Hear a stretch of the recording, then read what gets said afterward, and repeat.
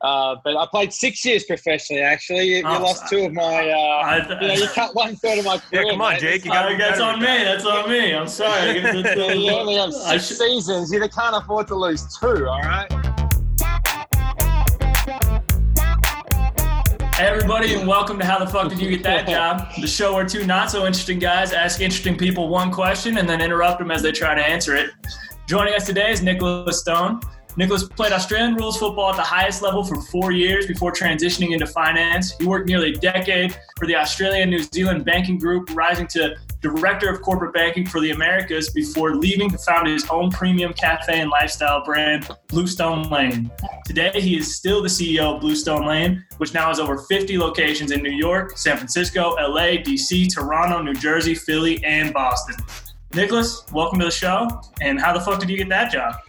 Yeah. Thanks, Jake. Thanks, David. Good to be here. Wow, when you talk about it like that, it's been a bit of a wild ride since leaving school in 1999. So, yeah, there you go. I'm showing my age. But I played 6 years professionally, actually. You lost 2 of my, you cut 1/3 of my career. Yeah, come on, Jake. That's on me. That's on me. I'm sorry. You only have 6 seasons. You can't afford to lose 2, all right? That's on me. That's on me. Yeah, no, all good. So it's been a really varied career, but colourful one. But it's been, very fortunate. Very fortunate. A few things have worked my way. I've had great coaches and mentors throughout my life, a fantastic family, and a lot of friends.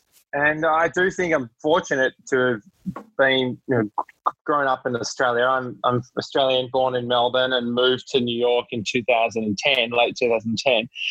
And I do think there's this real, I wouldn't say it's a borderline entrepreneurial spirit / sort of sense of adventure. And I think that we're an island that's so far south and isolated. People are always interested in exploring, and they're quite nomadic, and it's actively encouraged at a young age to travel and to experience new things. And I was always highly sort of enthralled by the opportunity of learning more about different cultures, different businesses, different activities, whatever it is. And I think that's given me the confidence of trying different things. And I guess that's sort of underpinned how, the journey I've been on and how I'm now talking to you guys. So what is that sense of adventure?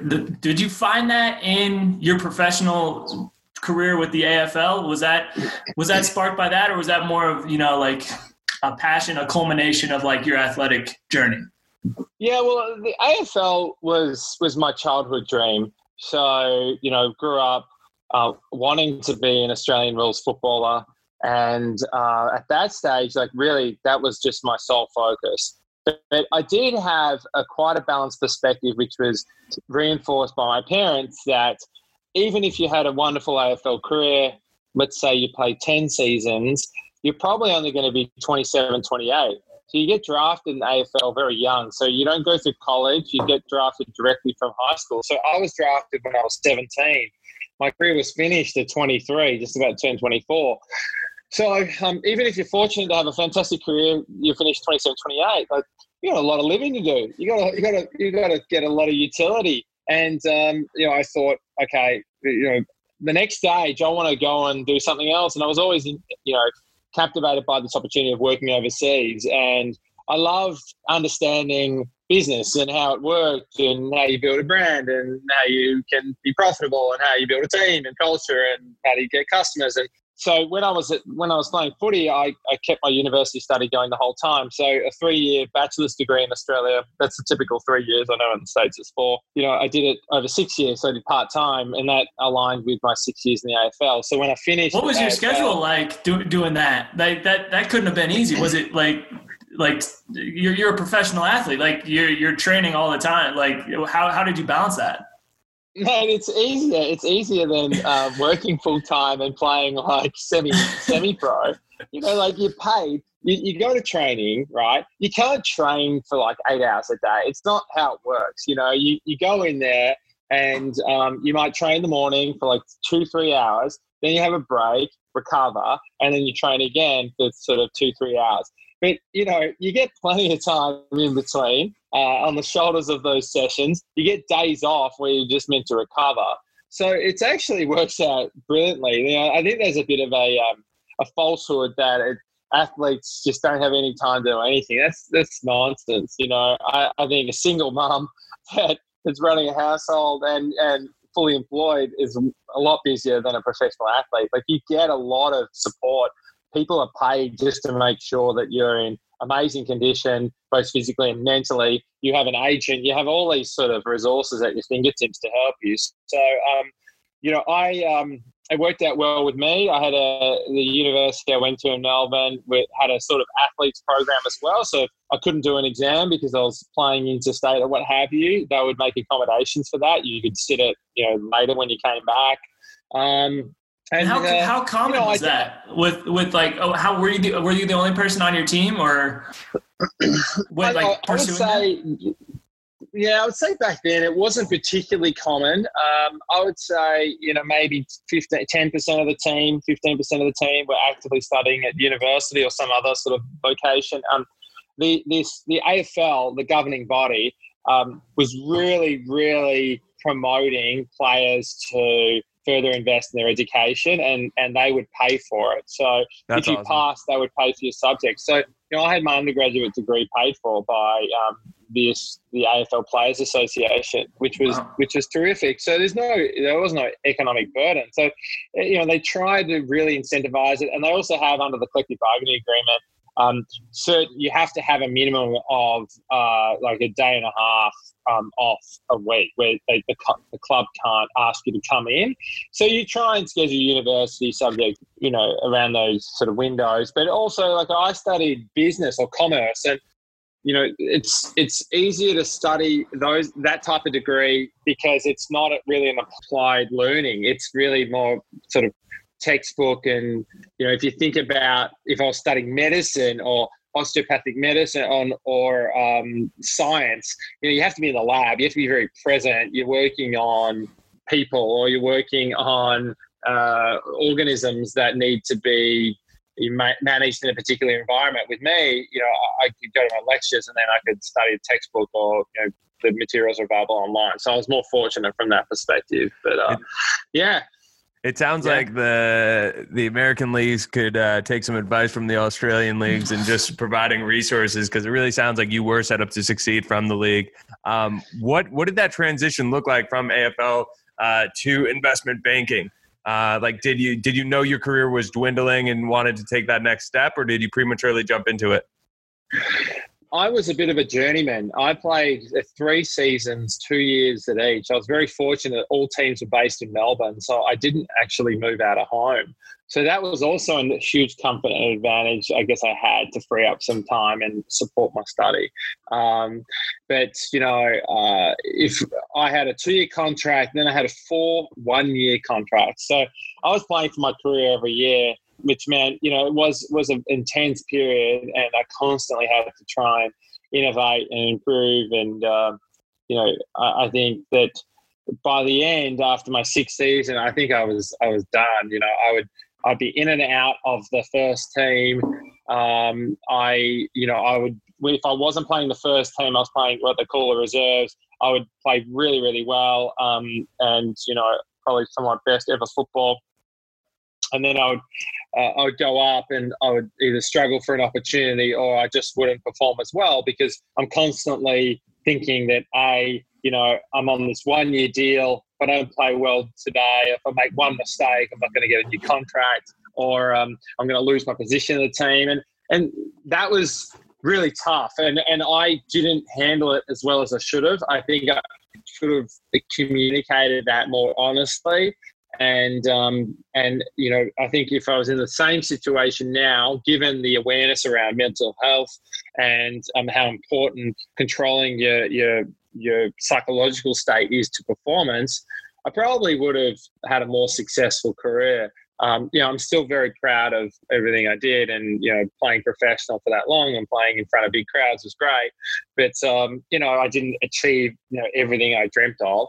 But the way that life works, and if you create your own luck and you have some serendipitous timing, when I finished AFL, which was around, at the end of the 2005 season, in 2006, I had this internship at UBS and investment banking, and I was able to then stay on, and then I moved to ANZ to join their private equity type business, which was called Capital Solutions, and working also in corporate finance and client insights. And that was really, really fortunate because I got in just before the financial crisis. So I was able to secure a role that they were hiring graduates, and I was able to start a lot earlier than my other the other graduates in part of an intake because I was working at UBS. So it's funny how it all works out. If I played AFL, I may not have got the grad role because of the financial crisis. I then wouldn't have had the opportunity to work in New York, and then obviously New York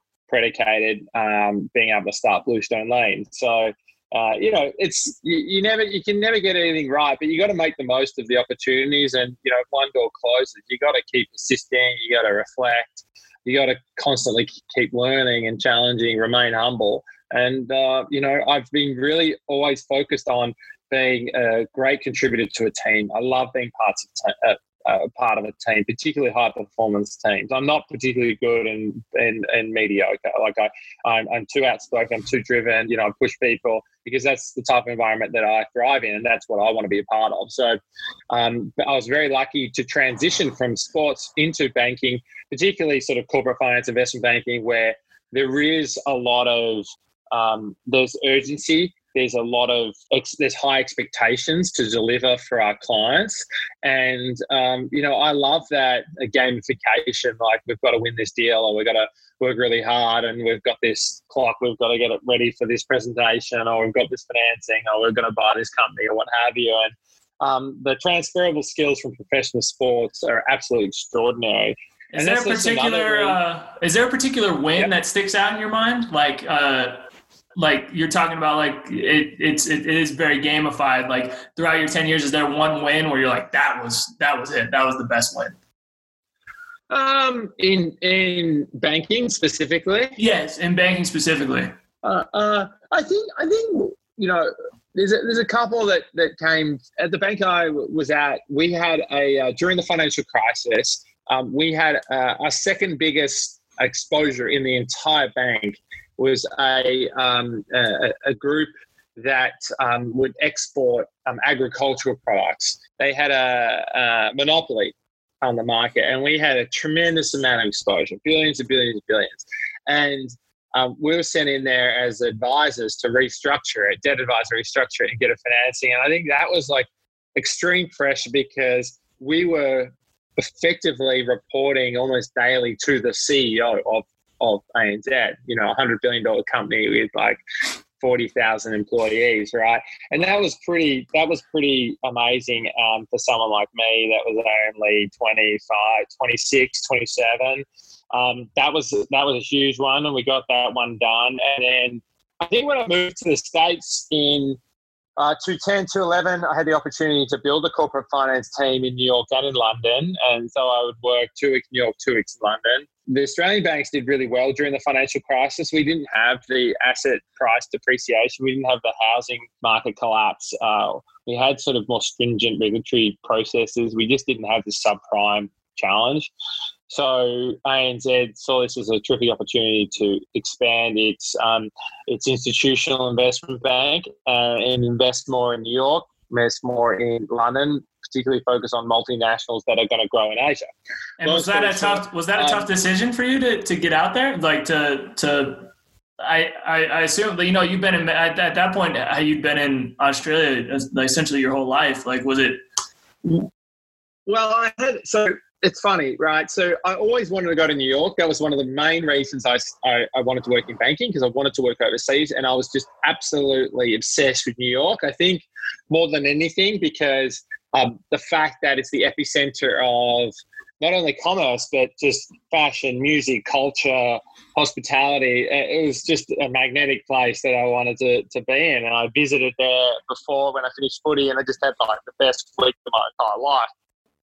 And sure enough, I went for a job interview in 2009, and I had an interview in New York, I had an interview in London, and my girlfriend at the time, who's now my wife, very fortunately, Alexandra, she was actually doing some modelling overseas. She was studying at uni doing osteopathic medicine, but she was modelling as a part-time job in Australia, and then she wanted to have a year overseas. And so she went to London, and she was doing modelling there. Anyway, came back, and we went to New York. And so I had this job interview, and then we went to London, had the job interview as well. And it was sort of like a trip we did. But at the same time, she interviewed with a few modelling agencies. She thought, why not? If Nick gets a job, I'll see if I can land one. So I come home. I'm told you're not going anywhere. Like the financial crisis, all these banks are exploding. Lehman's done. Bear Stearns is sold, and there's just carnage. And she gets this letter from Ford Model Agency saying, hey, we want to sign you to a 3-year deal, and here's your visa and all that sort of stuff. So wow. she ended up going, and so we did long distance for like a year and a half. She spent actually most of her time in Paris. They bounced between Paris and New York. And, she suddenly stumbled upon this international career that she never thought she was going to have. Like she never had, and she never had these ambitions, She never sort of thought about it. And then, I found a way to get there through studying effectively because I couldn't get transferred. So I said, all right, I'm going to do an MBA and at Melbourne University, and they send a number of their students overseas to do an exchange. So I'd set my eyes on exchanging at NYU, where Melbourne University has a reciprocal relationship. And that sort of process provided me the opportunity to get overseas. But I didn't get the transfer to NYU. I got it to Copenhagen Business School, but I found another way to get there. And then at that stage, the market was sort of turning, and then ANZ changed their mind and said, hey, actually, we're going to give you the opportunity to build the business in New York and London. But the one caveat is, if you can't pull it off in 9 months, you got to come home. So, it was nothing was like given to me, and it was never like smooth sailing. But, I said, yep, great, I'll take it on. And, worked super hard. And I was really lucky, like 6 months into the 9, they said, yeah, confirm role. And I ended up getting a promotion and an opportunity to build a bigger team. And, yeah. How big was your team? How big was your 9-month team? How many people did they give you? And what was that environment like? Because I'm sure like if you're leading that team, you're doing whatever it takes to make that 9 months work. It was a tiny team, it was 4 or 5 people. It was just a very small team, but it was more the confirmation of the resourcing and to go from nothing in a troubling economic environment was a great sense of validation. And we had a lot of success.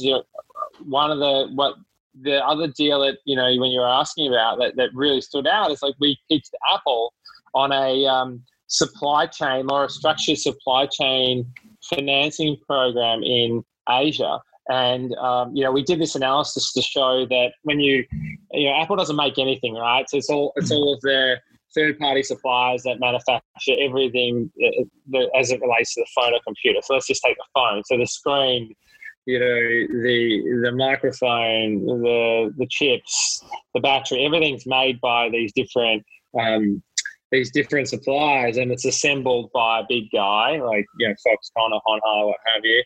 And then the phone's made, and Apple's already pre-sold the phone right to AT&T or T-Mobile. Like, it's brilliant, right? They're the best working capital cash management you've ever seen.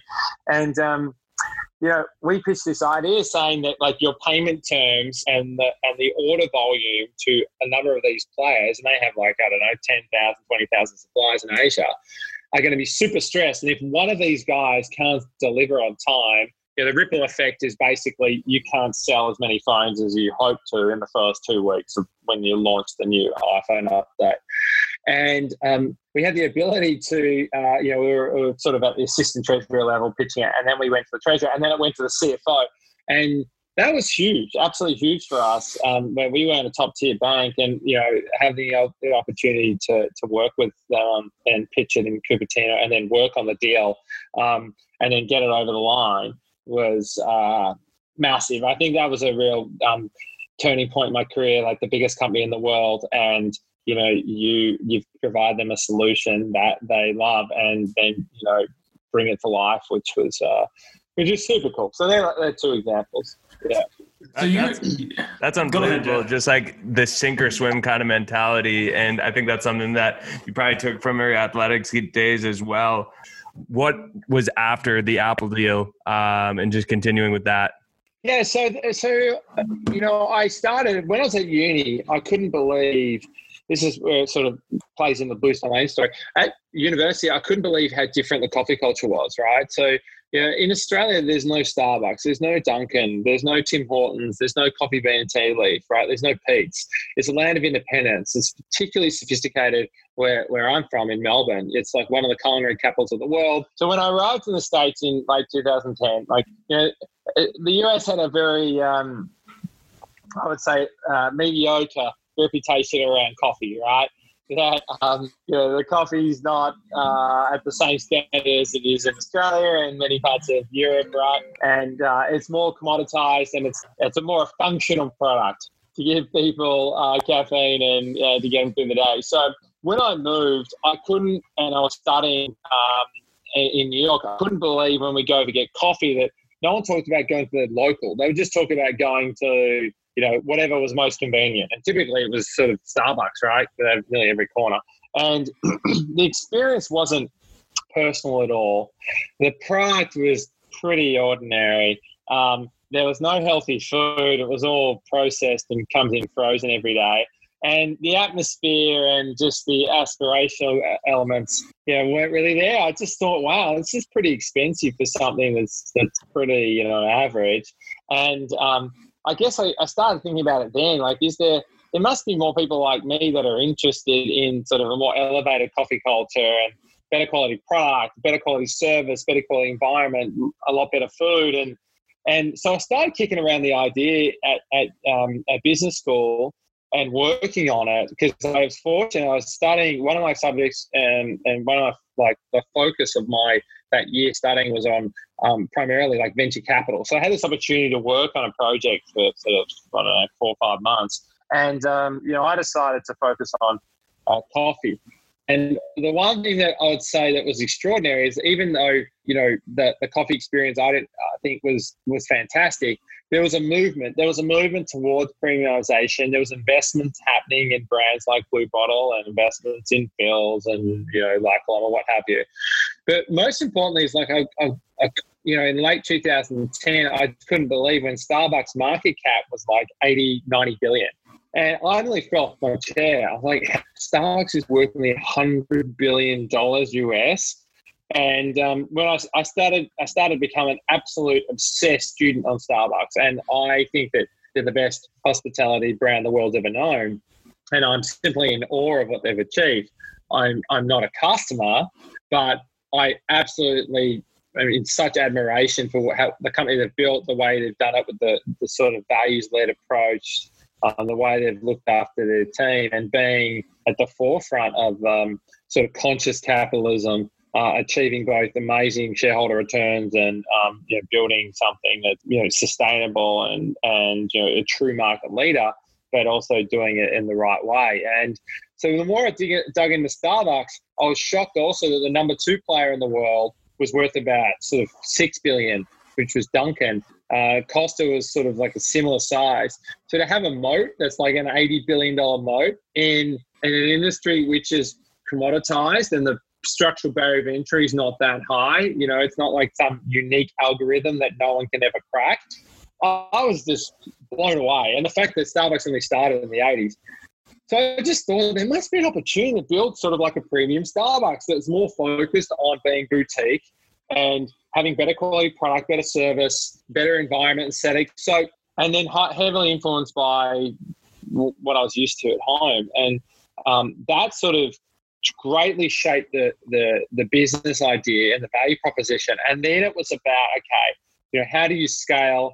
And, I was obsessed with building a brand. I didn't think that, you can't scale unless you build a brand. You need that consistency, the continuity, this emotional attachment.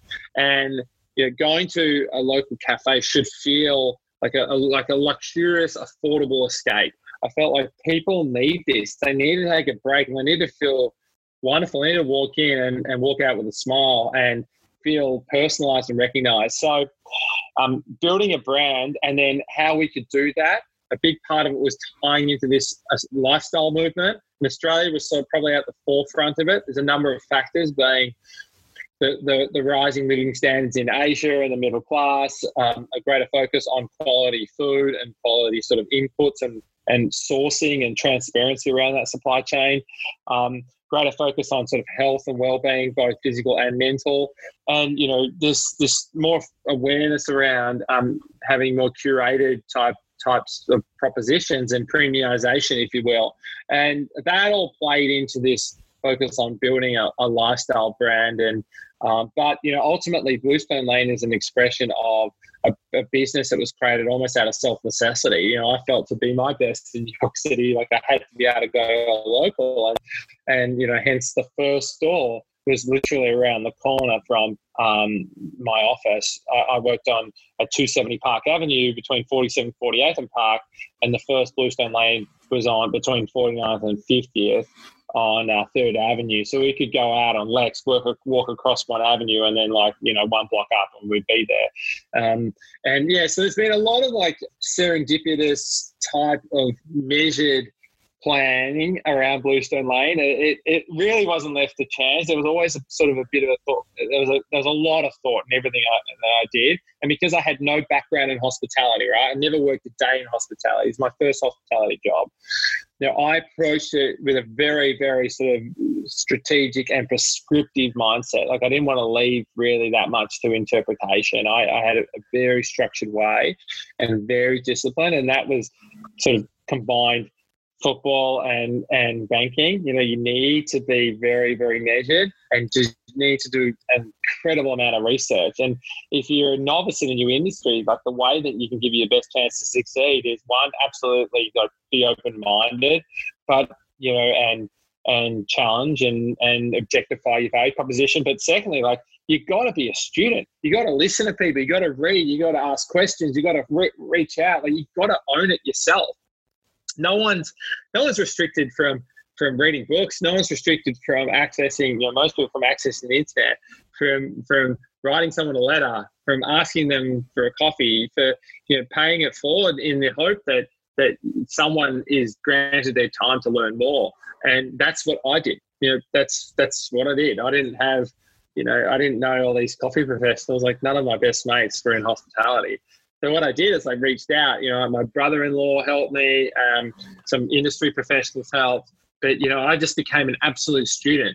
And I was fortunate to be able to combine the focus on building a high-performance team that was very much football and banking. Banking, you're out how to analyze how companies grow, manage risk, create value, manage cash, all those sort of business acumen things. And then Bluestone was how do I understand how do you scale something that's hospitality based, that's people based? How do you tie it into this lifestyle movement and become a part of someone's daily ritual? And that is and still remains the mandate of Bluestone Lane. We are there. You're a premium hospitality, coffee and hospitality brand influenced by Australia that's meant to provide our locals with a genuine daily escape. It's part of their daily ritual. And even during this unprecedented health crisis, we've kept 14 stores of our 52 open, literally just to be a beacon of hope, to provide our locals with some escape, whether they walk out of the apartment for 10 minutes to get a coffee. It could be the highlight of their day, and it's incumbent upon us to try and provide that. And I think it was so important There's a number of other reasons why, including keeping as many jobs as you can, preserving as many jobs as you can. But really, like, we wanted to be a signal that, life is really, really tough and we're really challenged right now, but we have to persist. We have to keep the candle on so that, there's that our locals out there feel like, okay, Bluestone's not giving in. They're going to keep going. And, that's been the whole mentality, even though, economically it probably wasn't the best decision in the short term. That's incredible self-awareness to like know you're like, hey, I haven't worked in hospitality, and even though I have this skill set, like that, I need to find some people to help me figure it out. When you're starting Bluestone, when inside, you have this idea and you're starting to execute it, it sounds like it wasn't the typical entrepreneurial story or the glorified one where you're like, drop everything, start it, everything all in. It sounds like it was kind of like you were talking about. It was very calculated and measured. Did it feel like that, or did it feel like the kind of all or nothing? No, you're exactly right. It was very, very calculated. And I did not leave I did not leave my banking job until 3 years into Bluestone. So we had 12 stores up. We were doing over 10 million was when I jumped. I'm not a huge believer. I think that I have a conflicting view to a lot of other entrepreneurs. But this notion of like throwing it all in and fail fast and it's okay to fail. I think that's just nonsense. I'm like, why would you want to fail? Like, why would you want to, like, the brain damage, the loss of confidence, losing people's money? I was like, there's a risk spectrum, and I was certainly very comfortable in taking a lot of risk, but just to do, throw it all in, I don't know. Like, I think that's really the only people that spook that are those who are incredibly successful, right? Elon Musk tell everyone, hey, just throw it all in and go for it. Yeah, but there's only one Elon Musk in the world, right? For me, I felt like the side gig, the part-time gig that then moves into full-time was just a lot more balanced way to go about it. And, I didn't want to be unemployed. I had a visa. I had all these sort of key things. I wanted I wanted to be able to save for an apartment. I wanted to be able to go on overseas holiday. Like, I had things in life that I think are really important. Like, for me, traveling and holidays are so important because you learn so much about culture. You learn so much about your global awareness, and it's absolutely vital as a leader, as an entrepreneur, to understand like the way other people live and what they appreciate. And I just didn't agree with that. So it was very prescriptive, and I wanted to make sure that it was ready for me to jump in for two reasons. One, I wanted to make sure that the business was robust and financially sustainable enough. And then secondly, if I went in full time, I was obviously the founder and CEO from day one, right? But if I went full-time CEO, I think that I would have pushed the business too hard. The way I was running and the activity and the stuff we were doing, to then go into the small business and, to push it as hard as I probably would have and demand high performance standards that early on, it could have broken the whole spirit. So, so I think that it was the right way to go about it. It really was. So, yeah, that would be my advice to everybody. Like, I don't think you have to go all in. I don't think that that's actually, and more often than not, the right call. I know a lot of people have gone on all in, and like the probability of small companies working out is still pretty low. They're really unhappy. They're really insecure. They're really sad. They're frustrated.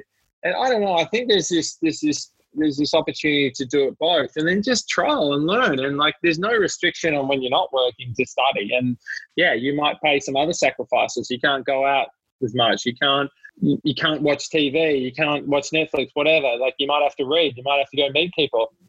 There's plenty of time in a day. And especially, like, that's one of the great things I think I did back then was break up every hour. Like, write every hour what you actually do.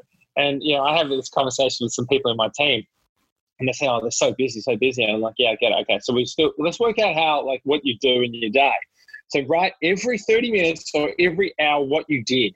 And wow, it's pretty scary. Like, even myself, I if I did it today, I'd be like, wow, that hour did nothing. That hour did nothing. That hour I actually, I was on social media or like reading things. I'm like, did I really need to do that? Like versus all my priorities? Well, maybe yes, but often no. There's opportunities there. I just don't believe that, there's this glorifying failing and, going all in and taking all this risk. I don't know. I think, you can achieve it all and do it in a more managed way if you're organized and if you're prepared to to learn. But that's just my view on it right now. And maybe it's also shaped the fact that Bluestone's been sort of somewhat successful in the short term, and I did it as a side job until I moved full time.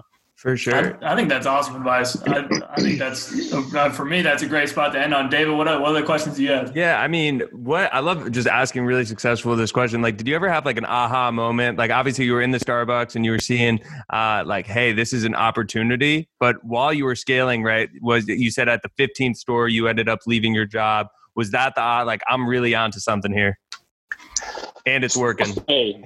Yeah, store 3, right? The first time we did a cafe. So we did 2 coffee shops, one in Midtown, one in Financial District, but we did a cafe in West Village.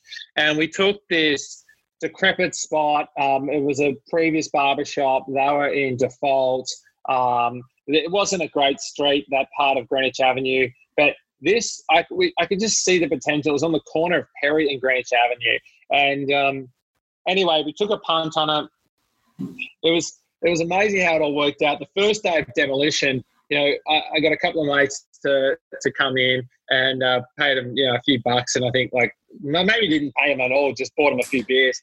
And I was there with the demolition crew. And within the first 5 minutes, I stand on a rusty nail. I end up having to go to ER. The first time I've ever gone to ER in America. I need to have this tetanus shot. The whole process is like 3 hours to get a freaking tetanus shot. It was like the most convoluted thing. I couldn't believe it.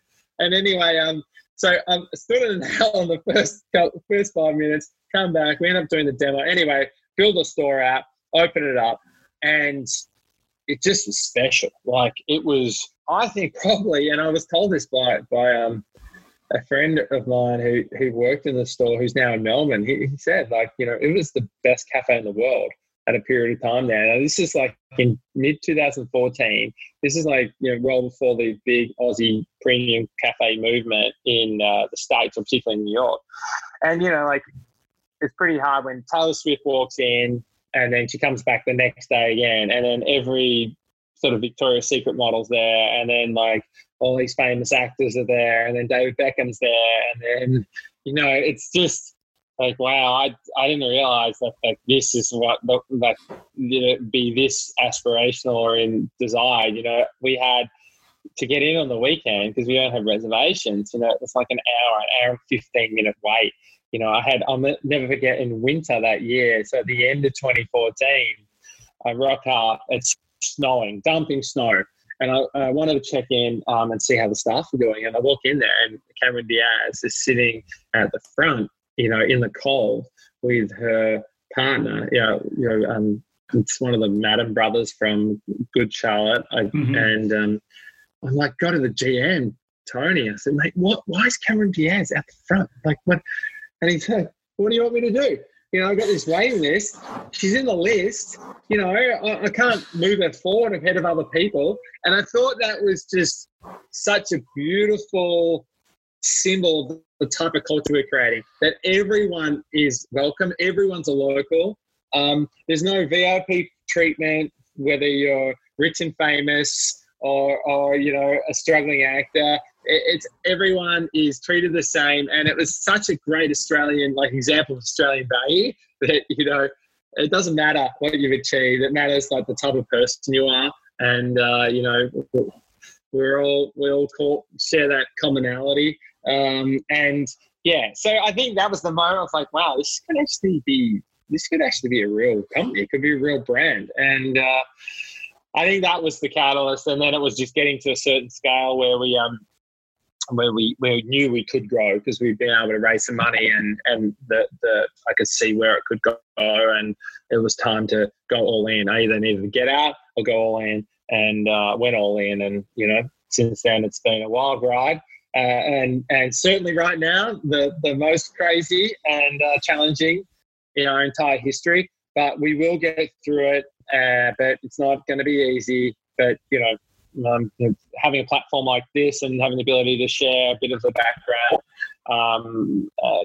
I really appreciate the chance to tell the story, and hopefully it helps a few people out there that might be struggling and thinking that it's really tough, and it is. But you can find ways, and you keep reinvesting, you keep learning, you keep challenging your thought process and your strategy and your value proposition. Like, you'll become an absolute student of your business, and you'll work out what A, it's going to work, B, it might not work, and C, if for it to be able to work, these are all the things I need to bring in. That clarity will give you the best chance to succeed. Absolutely. And we appreciate you sharing that message, Nicholas. And also, I'm sure avid listener to this show, Cameron Diaz, now she knows where to go for to take that problem up with. But for real, Dan, thank you so much for coming on today. David, you got a last question? Yeah, just last thing would be, where can our listeners find you on Instagram, just to follow you and your personal journey moving forward? Yeah, sure. So for Bluestone Lane, certainly on Instagram, Bluestone Lane, we've got about, the content's great there. I think we have nearly 80,000 followers. And that's probably the best channel other than our website, bluestonelane.com. For me personally, the best is probably LinkedIn, actually. That's where I write and do my little blog posts or share things that I think are interesting. You can find me on Instagram as well, but it's primarily photos of my kids. It's not that exciting. So, I would say certainly LinkedIn for myself personally. You can find me, just search Nicholas Stone, Bluestone Lane, and then the Instagram and website for BL. And, we've been doing a ton for our Fuel for Heroes campaign, which is supporting first responders and healthcare heroes. And, we've donated 45,000 coffees already in 5 weeks to nearly 30 hospitals in 4 states. So that's been incredibly rewarding and given us such great sort of incentive and motivation to push through this challenge as an organization, and then come out the other side. Nicholas, man, just thank you so much. You dropped so much value in this podcast, and thank you. Just keep doing what you're doing. I really, really appreciate having you on. Thanks, guys.